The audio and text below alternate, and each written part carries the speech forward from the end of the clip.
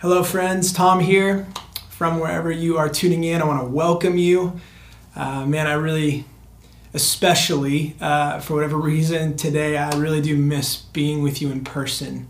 I miss hearing you sing to Jesus. I miss singing with you. I miss praising Him. I miss preaching and seeing your faces and interacting with you. I miss some of your processing faces.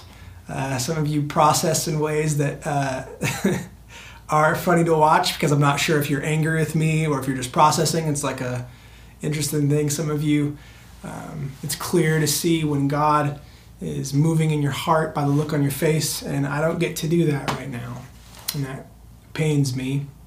I miss you. I miss being together on Sundays.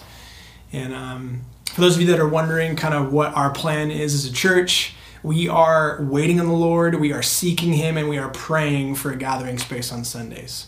We're going to continue to do that until God gives us a green light. We're going to continue to press into Him regardless of the circumstances. So I'm going to encourage you, keep praying. We're going to wait on the Lord. We're going to continue to provide messages and moments and opportunities for you to praise Him and sing to Him together as the church in different places. Kind of do that virtually through our virtual services, our virtual Sunday gatherings. But in the meantime, continue to press in, continue to seek the Lord, continue to seek each other out in the ways that we can practice the way of Jesus, where we can practice being God's people together, even through the various trials that we are in the middle of. And like I said, I've said this before, we'll keep you posted as soon as we get more information. We're investigating a bunch of different things, trying to really discern God's voice in all of this. We want what He wants for our community, not just what seems right to us as leaders or as a community. We want God to guide our steps. He is the great shepherd, the chief shepherd. So keep praying. Now, today, what we're going to do is we're going to jump back into our series going through the Gospel of John, entitled Jesus Is. Now, we're in a new year. We just came out of a series where we spent a couple weeks talking about and really like processing 2020 and looking ahead to 2021. If you haven't checked those messages out, I highly encourage you to do that. But we're thinking, okay, what should we do after this transition series? Try to figure out something clever, what's relevant, all that kind of stuff. Listen, with everything that's happening right now, everything that's going on in our nation and in our world, just this week,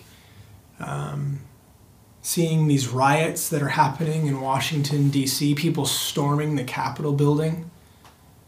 I heard even that people are doing this in the name of Jesus. I just want to be clear, violence and rioting, Jesus has no part in that. He never has, and He never will. Jesus is the God who says, love your enemy. Pray for those who persecute you. So with all this stuff that's happening, more violence, more unrest, more fear, with so much increased division that we're seeing take place in our society, listen to me. I cannot think of anything more relevant, more important, and more beneficial than examining Jesus. So that's what we're going to do.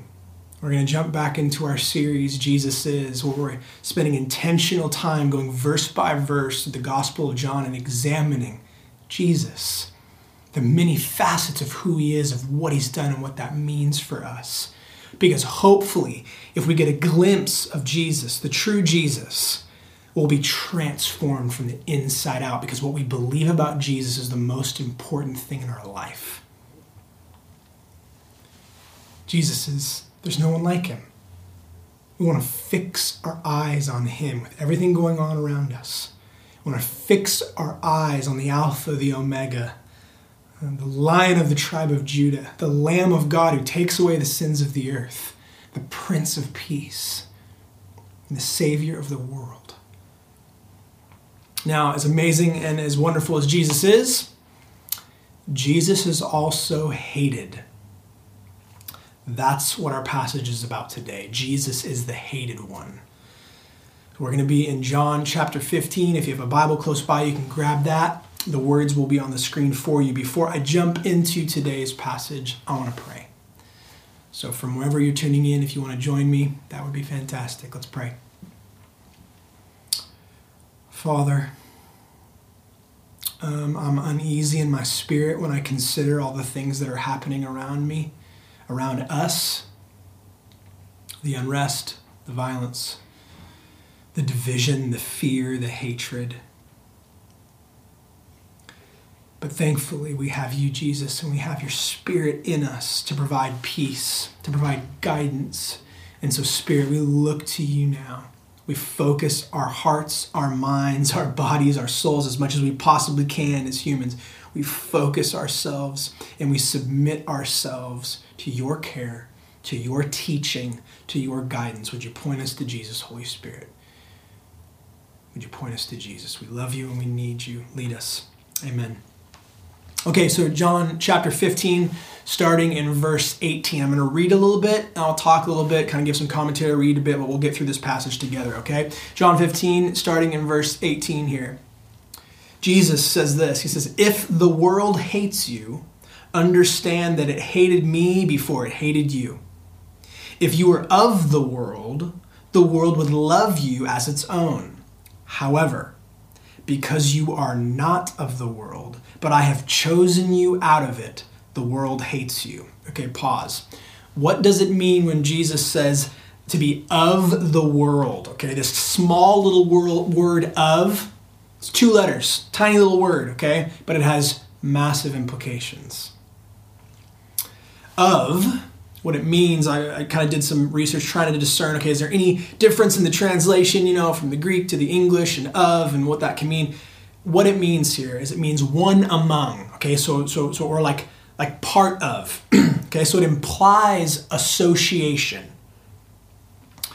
Now, I am a father to 2 amazing girls, and with being a dad of girls, there are certain things that you would expect as when they're little and they're growing up, one of which is Disney princesses. And if you're familiar with the Disney cartoon Frozen, there's like a Frozen 2 now. But when the first Frozen came out, man, it was like massive.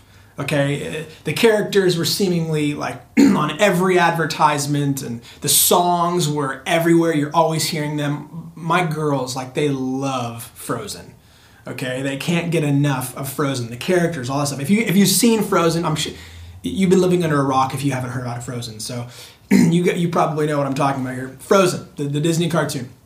There is a character, 2 characters to be exact, in the cartoon that are princesses. Okay, you have Princess Elsa and Princess Anna.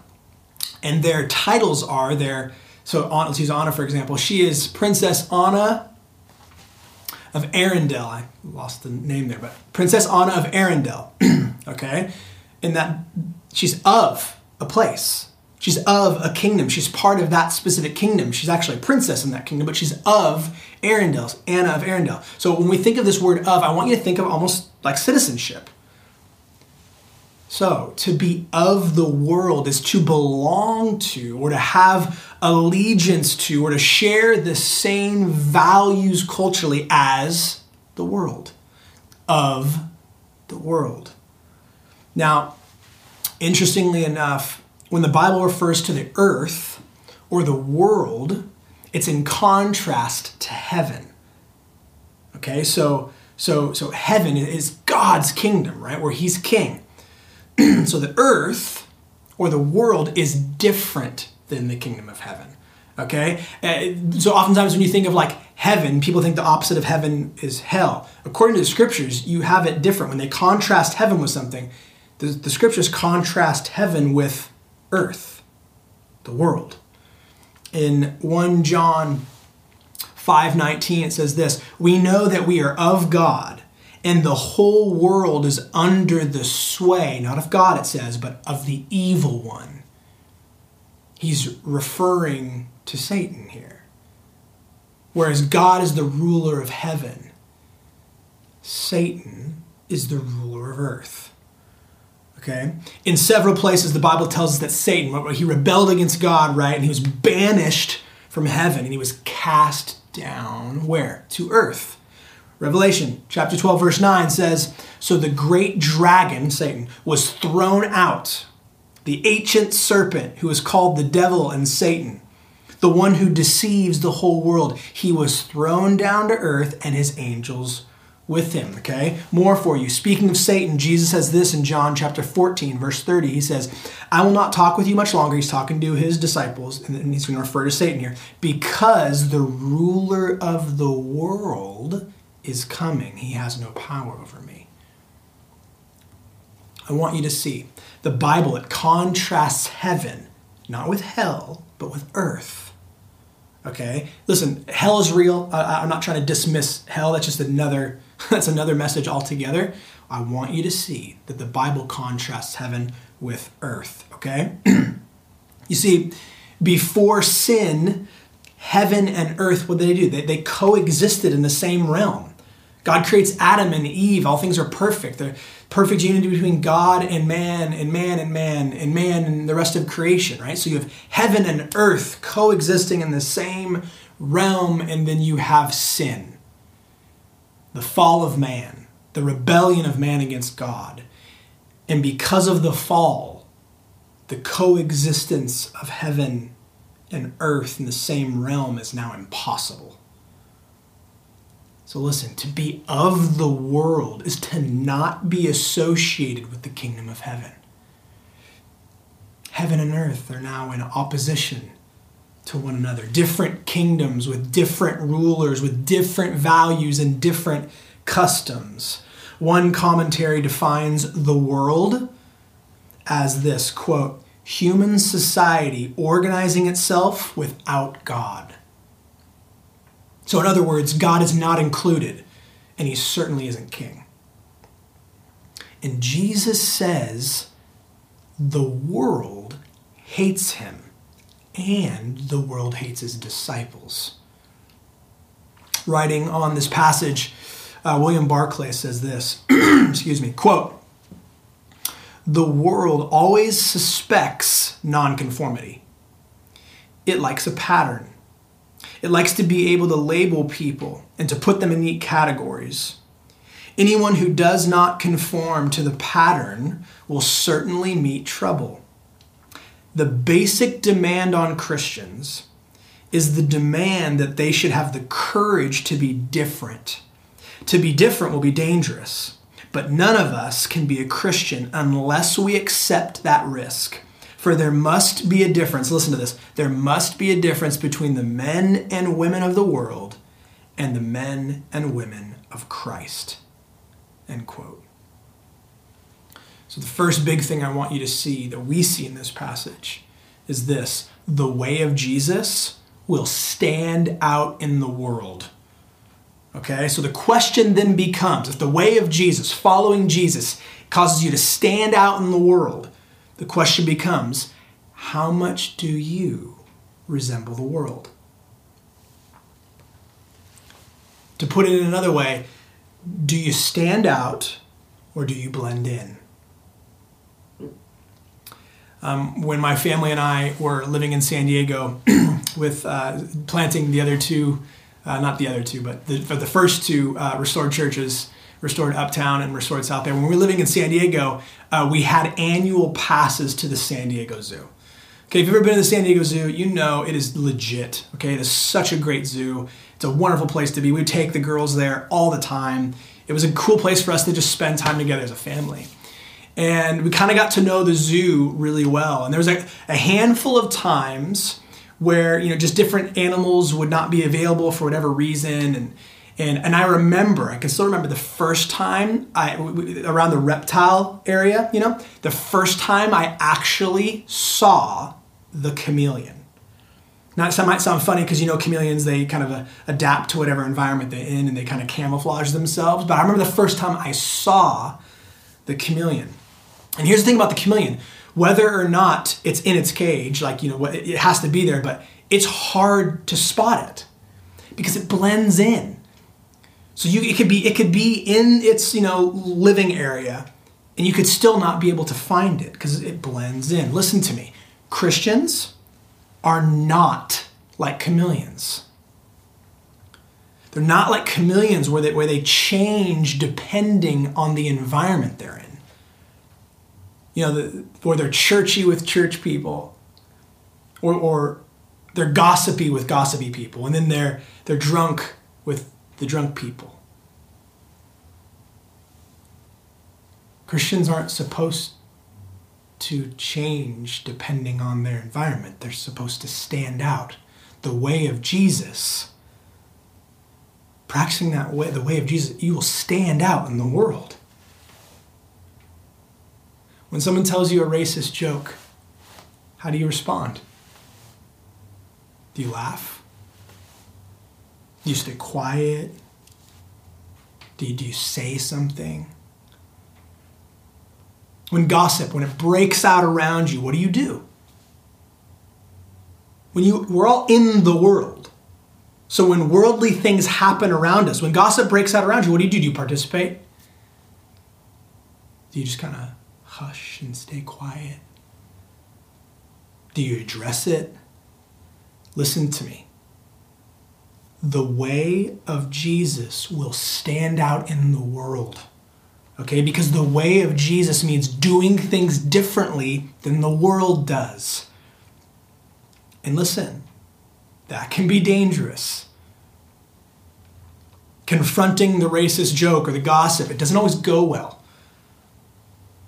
So it's easy to see why non-conforming Christians are hated, because they're not chameleons. They don't just blend in, they live differently. They stand up for what's right and for what's good. They honor God and they honor other people, and that doesn't always go well for them. They're in the world, in that environment, but they don't live as chameleons. They stand out, and that can be dangerous. Christians are not chameleons. They're salt and light. They stand out. Now, another really important thing before we move on here. Verse 19, let's read it again. If you were of the world would love you as its own. However, because you are not of the world, but I have chosen you out of it, the world hates you. Chosen you out of it. Two massive things here for the Christian. The first thing, God chose you. If you're a Christian, if you're in Christ, God chose you. The second thing, he chose you out of the world. Okay, this means that you were once of the world, associating with, adapting to, blending in with the world. You once lived in opposition to God's ways. Okay, the next big thing that I want you to see here. If you're a Christian, let's never lose sight of the fact that God himself chose you. When I was a kid, a young kid, man, my dad would surprise me with what he referred to as a lucky day. Now, man, I have such fond memories of having lucky days with my dad, okay? I grew up in a different time, so if what I'm about to say causes you to be like, oh, that's weird, like it was one of the best things about my childhood, okay? There'd be days when my dad would pull me out of school and he goes, we're having a lucky day. Oftentimes they were a surprise, okay? He didn't always take me out of school. My parents cared about my education, but I'm using that as an example where it would be like, I didn't see this coming. I'm going to now spend the entire day with my dad, just kind of one-on-one. So life-giving, so encouraging, so good, especially for a young child, right? So we go on these lucky days. My dad's a musician. That's carried down to me and to my brother. And so without fail, we would go to some music shop and check out instruments or whatever. And then we would go to this place, this Mexican food restaurant, and I would get a quesadilla. And every single time, we would end the lucky day by going to Toy City. Okay, so think this is back in the day. This is the height of retail, a huge toy store, like as good as it gets for a kid. Okay, and he would take me into Toy City, and he would find an aisle where it was appropriate, and he would say, appropriate price wise, and he would say, pick something. You can pick anything on this aisle. In this section right here, pick whatever toy you want. And most of the time, the vast majority of the time, do you know what I would pick? I would grab off the shelf, kind of like a Hot Wheel car, but it wasn't a car, it was a motorcycle, like a dirt bike, about the size of maybe your hand. And I loved it. Man, I used to play with those little toy dirt bikes, like every day.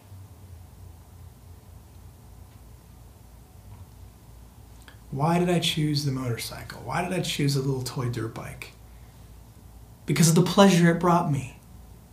Okay, I would play with it for hours. It brought me pleasure. That's why I chose it. Listen to me. Your choices are directly related to what brings you pleasure. And the same is true of God. Listen to me. If you're in Christ, that means that God chose you for his good pleasure. Because you bring him pleasure. Think about that for a second. He could have anything, anyone. Yet he chose you.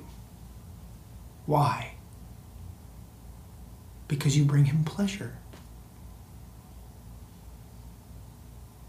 If you're in Christ, that should make your heart come alive. The God of the universe chose me, selected me, because I bring him pleasure. If you're not in Christ, if you aren't in Christ, listen to me, what's keeping you? What's keeping you from receiving God's grace and his love for you? What's keeping you from receiving his forgiveness? What's keeping you from trusting that God chose you? Not because of your resume, but simply because you bring him pleasure. What is keeping you? He's made himself available to you. What's keeping you?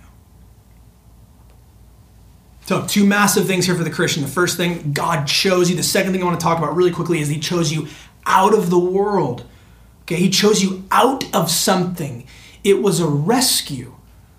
Okay, it was a rescue from the bondage of sin, from the slavery of being unable to say no to sin. It's bondage. It was a rescue from being, from blending in, from blending into the way of the world like a chameleon. You see, the world's super clear. The world says, me first.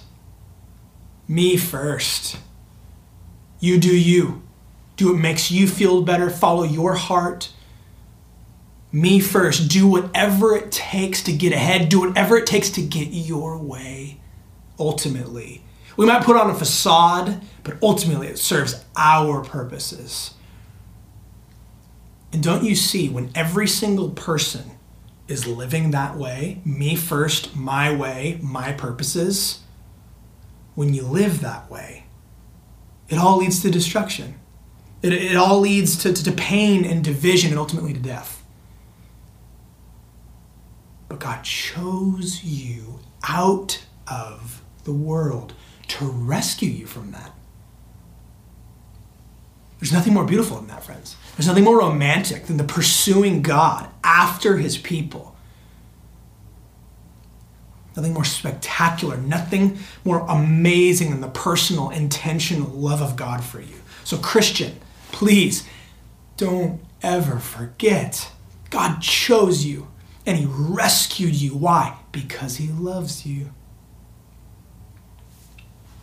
Let's keep going. Verse 20. Remember the word I spoke to you. A servant is not greater than his master. If they persecuted me, they will also persecute you. If they kept my word, they will also keep yours. Pause. Jesus is the hated one. Jesus is the hated one. The world hates Jesus, so it will hate you. The world persecuted Jesus, so it will persecute you. The next big thing I need you to see here is that opposition and even persecution is inevitable for the Christian, for the follower of Jesus, for the disciple. It's inevitable. Okay? So Jesus is like, do not be surprised when it happens. It happened to me. And you're my disciple, it will happen to you. This is why in Luke chapter 14, Jesus speaks about this idea of counting the cost. counting the cost of following him, of being his disciple. He says there's a cost to following Jesus. I don't know if you know this. There's a massive cost to following Jesus. The famous German martyr, theologian, just incredible pastor, Dietrich Bonhoeffer, he wrote this amazing book called The Cost of Discipleship. Okay, if you're not familiar with Bonhoeffer, he was a German pastor who opposed Hitler and the Nazis during World War II, was killed. He says this in his book, Cost of Discipleship. Famous quote says this, quote, "When Christ calls a man, he bids him come and die." Strong words, okay? Listen, sometimes this means actual martyrdom, okay? But more often, it simply means that there is a significant cost to following Jesus, and that cost is this: dying to yourself. Dying to your old way of life, your way. Dying to being of the world. And that's like baptism. When we baptize new believers, like that's what we're signifying, right? This is like elementary Christianity. It's amazing, but it's the basics. Like baptism signifies this. It's dying to your old way of life, right? Dying to being of the world, going underneath the water. Like in the same way that Jesus died, right? In the tomb, under the water, dying to your old way of life, dying to being of the world, and then being raised out of the water, being born again to new life, sharing in Jesus' death and sharing in Jesus' resurrection to new life. Friends, there's a cost to following Jesus. Dying to yourself, your old ways, the ways of the world. Do you realize what it means to follow Jesus? Like actually follow him. Not just like when you're registering to vote, or you're doing your census data, or where you mark the box like I'm Christian. Like not just acknowledging that Jesus is real or saying that he is God. That's not what I'm talking about here. I'm talking about actually following him. I'm talking about being a disciple. A Christian. Do you know what it means to actually follow Jesus? It means giving up everything in exchange for him. Your old way of life. Because I want him. That's what it means to be a Christian. To the Christian, Jesus is supreme. Okay? Like, he's my Lord. He's my rescuer. He's the treasure of the universe, and he's my treasure. Is that true for you? If you can't honestly say that that's true for you, then you're either not yet a Christian or you've drifted. Thankfully, God is loving, and he's patient, and he's gracious, and he's merciful. And he invites us to come back to him time and time again, just like the prodigal son. And he embraces us. It's who he is. He delights in saving sinners and rescuing them. Listen, for some of you, maybe that's what you need to hear today. Maybe out of my entire sermon, like you're not blah, blah, blah, blah, blah. It's like, it's like the peanut mom, and Charlie Brown. Maybe the one thing you need to hear is God's loving and gracious invitation to you to come back to him. Jesus is saying that a Christian lives a new life. And as a result of this new life, this new way of living, there are unpleasant and uncomfortable things that you will face as a disciple. Okay, one of which is being hated by the world, because Jesus is the hated one. And his disciples will be hated too. Now, next big thing, I'm going to try to speed up here. The next big thing I want you to see, and I want to talk about, is why is Jesus, and by association his disciples, why are they hated? Let me give you some context here for John when it was written. Now, you have the Roman government, right? The superpower at the time. They hated Christians. They hated Christians because of why? They were disloyal citizens. Okay? How are they disloyal? Because they believed in a different king. they said that Jesus is Lord, not Caesar. Okay? And the rest of the people hated Christians because they were thought to be revolutionaries. Because they lived differently. They went against the grain of the culture. They stood out. Okay? They were seen as dangers dangers to society and society's values. Now, thousands of years have gone by, but not much has changed, has it? Living a Christian life stands out. You live differently, and that and living differently is seen as dangerous to the values of the society of around you, the world. Okay? The same is true for today. The same is true for today. Excuse me. Christians maintaining a historical view of marriage, right? That marriage is between one man and one woman in covenant. And that sex is a gift from God and is exclusively for marriage. Okay? That stands out. That doesn't blend in. Okay? Christians believe that abortion is heartbreaking for everyone involved, especially the unborn baby.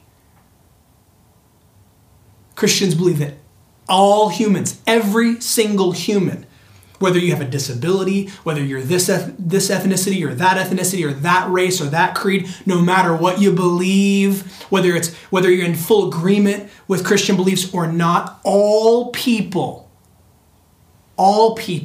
every human being has value.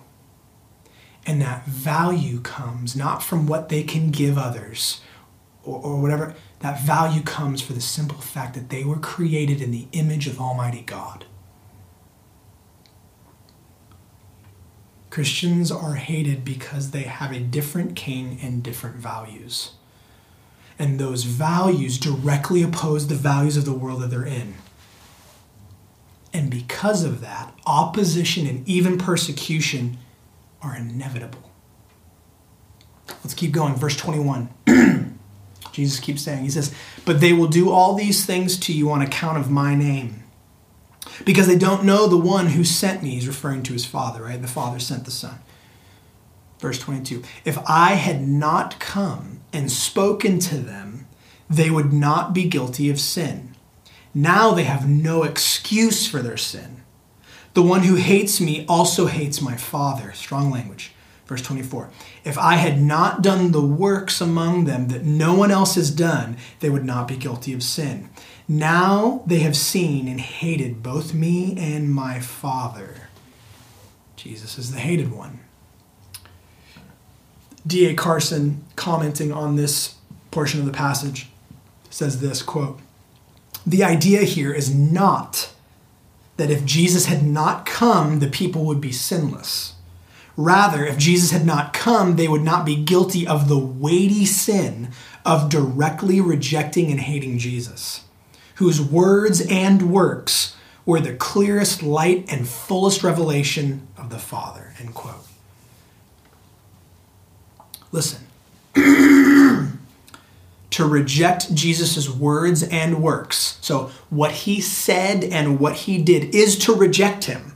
Like, that's literally what it means. If someone comes to you and speaks to you and does things to you and you reject those things as not true, in essence, you are rejecting that person, okay?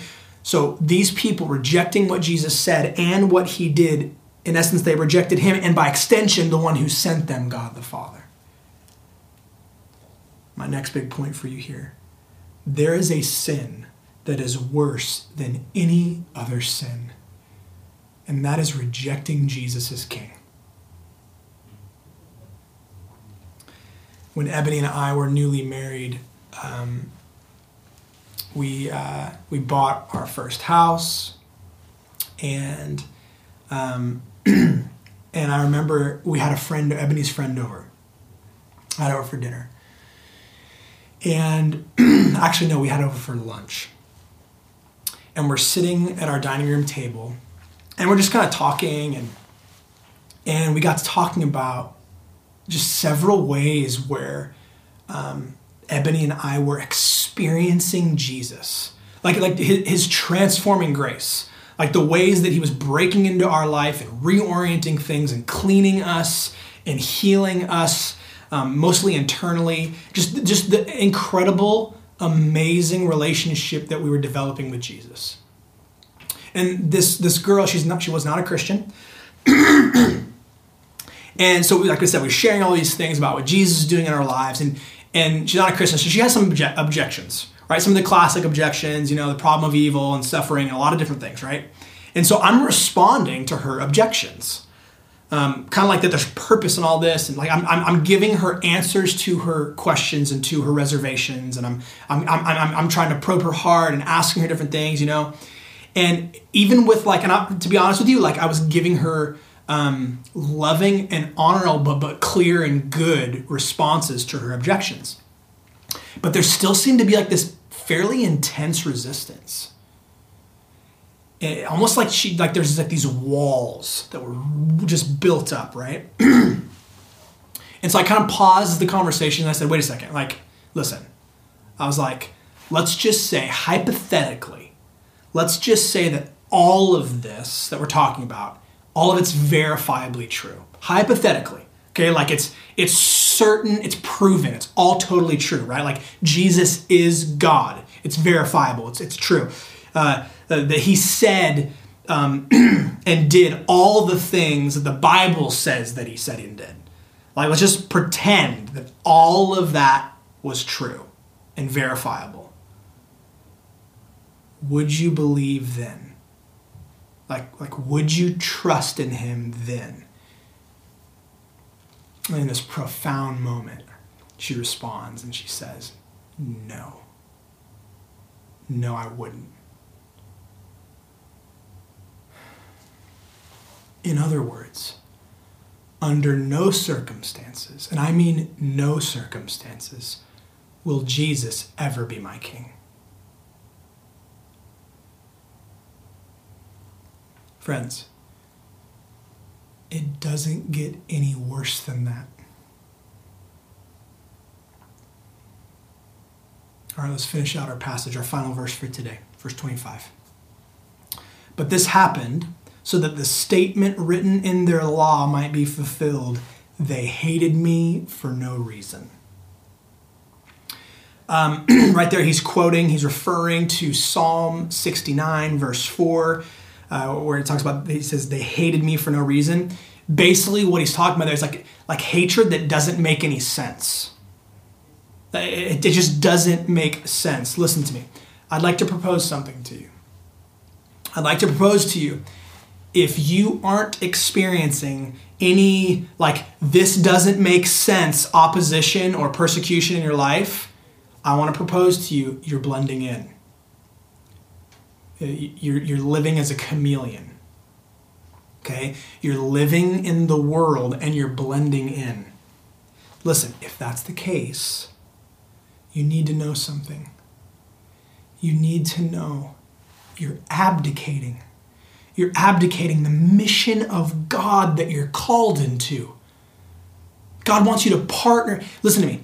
He saved you out. He chose you and rescued you out of the world so that you'd participate with him in his mission to renew and redeem all things. Everything. Okay? Business, finance, your neighborhood, your parenting, food. Everything. Jesus is passionate about the renewal of all things, and he invites you to join him in that mission. It's part of your purpose. And if you're blending in, if you're blending in, if you're not experiencing any opposition, it means you're abdicating. You're not participating in God's mission to redeem the world by expanding his kingdom where Jesus is king. He rules, he reigns, he calls the shots. Listen to me. Where Jesus is king, there will be human flourishing and renewal and opposition and persecution. Because we live in the middle of a war, friends. We live in the middle of a war, and in the overlap where heaven is invading earth. How? Through the body of Christ, through Jesus' body, the church. The rescued ones, the chosen ones. Listen, if you don't feel any opposition, it might be because you're not a threat. But Jesus is the hated one. He is a threat to the kingdom of darkness on the earth, and living as a disciple of Jesus means you will be too. It's inevitable. Friends, what Jesus is doing here is he's using if-then language. So if this, then that. Okay? And he's using if-then language to give his followers, his disciples, an indicator of whether or not they're actually following. Just like if you jump in the pool, you will get wet. If you follow Jesus, you will live as a threat to the kingdom of darkness, and you will experience opposition. Listen, some of you aren't wet because you're nowhere near the pool, man. You're not living the life that God created you to live. You're not living life the way that God intends for you to live, partnering with him in the renewal of all things, pushing back the kingdom of darkness on the earth. You're not living with him as king. But listen to me. Because of his unending grace and love for you, you can. You can start fresh today, man. No shame, no guilt. Jesus bore it all on the cross, and you can move forward in partnering with God. Friends, Jesus is helping his disciples see. He's helping them become aware. He's giving them an indicator of what happens when they follow him. There will be human flourishing and renewal, heaven invading earth, right? And there will also be opposition and even persecution for seemingly no good reason. All right, I'll wrap up with this. I want to wrap up with just probably the most comforting, amazing portion of this passage. It's found here at the beginning there of verse 25. This idea that this happened, all the hatred and stuff, this happened to fulfill, it says. Do you know what that means? It means God is sovereign over the world hating him and his disciples. He's sovereign over it. It means even the most awful things serve a purpose in his redemptive work. Okay, even the most awful things, like the Son of God being murdered on a cross, serve his redemptive purposes. The forces of evil on the earth, they thought murdering God meant victory. And it certainly did, but not for evil, for good. Because God is sovereign over all things. I've used this analogy before. God's sovereignty is like a river. Okay, the stream, the current of God's sovereignty is flowing towards redeeming all things. Okay, so no matter how hard it's opposed, the world cannot stop the flow of the stream of God's sovereignty. Friends, this should give us so much hope. This means every awful thing that you and I experience in life is not meaningless. It's not just suffering for the sake of suffering, because things suck or they're bad. It ultimately serves a redemptive purpose, even when and especially when we don't understand it. Watching and reading the news this week, I don't even know what to say. I don't understand it. But the beautiful truth of this passage tells me that God is sovereign over it all. in the stream, the flow, the current of his sovereignty moving towards the redemption of all things is certain, even when I don't understand it. Friend, God is sovereign over your life. I'm talking every millisecond of your life. You will face awful things. If you follow Jesus, you will experience opposition and even persecution. It's inevitable, okay? Jesus says he did, so you will too. But the question is this: what will you do when it inevitably comes? What will you do? When you experience opposition in life, how will you respond? Will you join the world in hating Jesus? Like, Jesus, how could you let this happen? How could you let this happen to me? I'm suffering. How could you do this to me, Jesus? Will you join the world in hating Jesus, or will you continue to live as a disciple? Will you continue to live a life of faith, of trusting him, that he is who he says he is, that he is sovereign over all things, even if it doesn't make sense to you, even if it's not clear? You know what is clear? What is clear is that he loves you, and he chose you out of the world. He came to rescue you from sin and death. He loves you, and he proved it with his blood. That we know is true. Even when we don't understand what's happening around us, that can be an anchor for our soul. Jesus is the hated one. But listen to me, there is no one more worthy of being followed than King Jesus. Let me pray for us. Jesus, you're infinitely wise and infinitely good. And in this moment, you're inviting all of us back to you, back to trusting you and your sovereignty, your rule, your reign. You know more than us. Your ways are higher than our ways. Your thoughts are higher than our thoughts.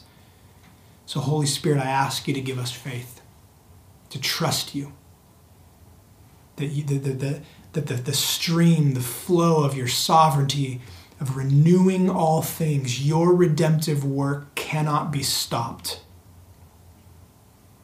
So Lord, for those of us that have drifted, will we come back to you now?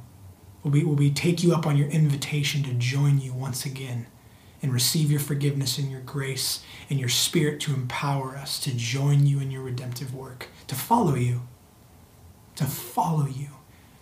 And for anybody who's tuning into this that is not yet in Christ, that has not received your glorious invitation to be with you now and forever, to follow you, to live with you as our King, not just our Savior, but our Lord, would you meet them now? Would you invade their heart like the overcoming, invading King that you are? Bring your kingdom. That's our prayer. Your kingdom come, your will be done on earth, in me, and my friends watching this, as it is in heaven. We love you, Jesus. We praise you. Amen. Friends, I want to give you an opportunity now to respond to Jesus, to praise him, to sing to him, to give him glory, to bless him. The band's gonna lead us in a time now. So grace and peace to you. Enjoy him. Love you dearly.